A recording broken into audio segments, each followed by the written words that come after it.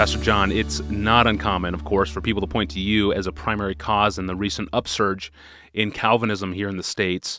Most recently, in his November 12th blog post, Roger Olson, who is an Arminian theologian, points to you as well. He writes this, quote, "People often ask my opinion about the causes of this wave of new Calvinism among American evangelical young people. I give much of the credit for it to John Piper. Piper is a force of nature, articulate, brilliant, persuasive, ubiquitous, prolific, profoundly Christian." End quote. Now, it's something of an awkward question for me to ask, and I'm sure it's a little bit awkward for you to answer as well, but how do you process that in your own mind? What do you think has been your contribution to the upsurge in Calvinism? Well, that was nice of Roger.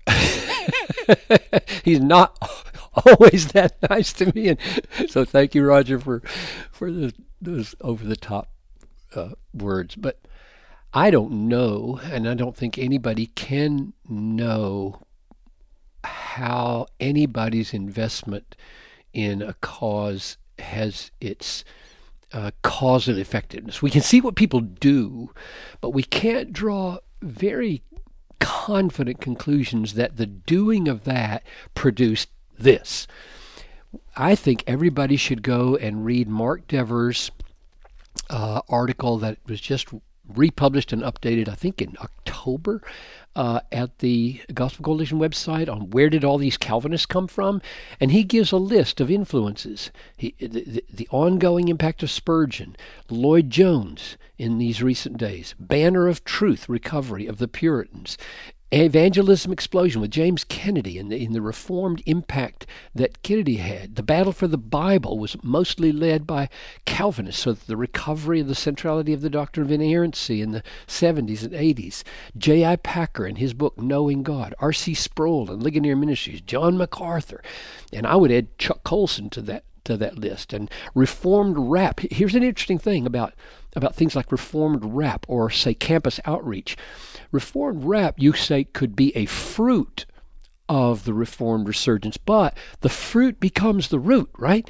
In other words, when something emerges as significant as that, it then becomes a causal force itself. So it was a fruit, and now it's a root. So I would just make sure before anybody thinks John Piper is Mr. Causal Effect. It's not that simple at all.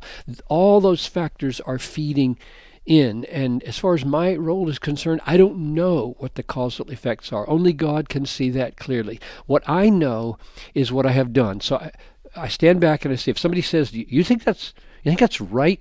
You think you have a key role in this? I say, look, here's the way I think about my life. I know what I do, and I do what I do because I see what I see.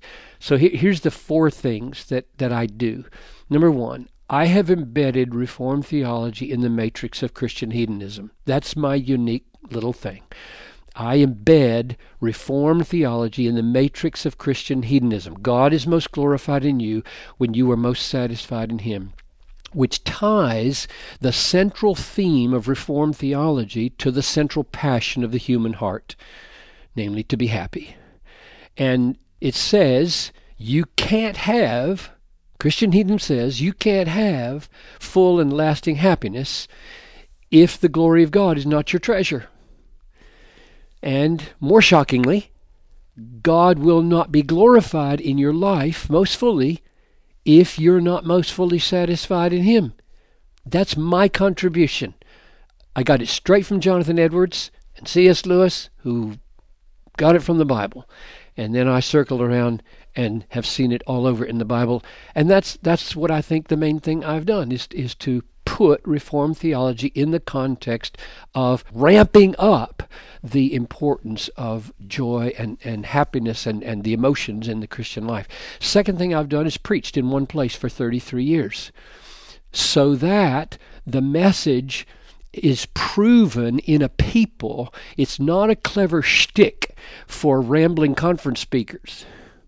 It's the bread and meat of real people from the cradle to the grave, living and dying. So I think sticking in one place, preaching in one pulpit for 33 years, only had one church in all my ministry in order that I might not run from one hard place to an easy place. I just just stayed right there, and I found that this glorious truth of God-centeredness really makes a whopping difference in the lives of ordinary people at every stage of their lives. The third thing I do is I write. I say with Calvin, I learn as I write as I learn. So there are a lot of books by John Piper, all of them saying the same thing, because I have tried to apply in all kinds of areas of life that central truth that God is most glorified in us when we're most satisfied in Him. And the fourth thing I do is I pray desperately all the time without ceasing. I'm always desperate, and so I'm always crying out to God to help me hold on to the gospel in my life. I do not take for granted that I will finish well. I never took for granted for 38 years that I would stay in the ministry.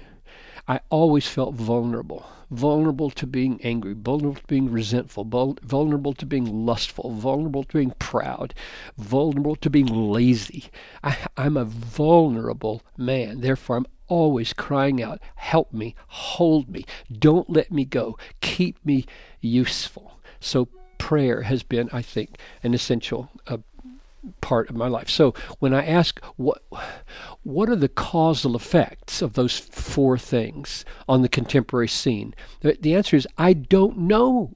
And in fact, I don't think much about it. When I'm done with a message or a book, my focus is resolutely on the next task.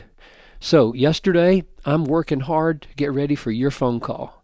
As soon as this phone call is over, I'm getting ready for Lansing, Michigan, right? I'm not even thinking about you and these things. I'm just on to the next thing, and which means I view my life as just kind of dropping pebbles all the time in the pond, and I don't stay there and say, okay, Pebble, what are you doing? How are you doing, Pebble?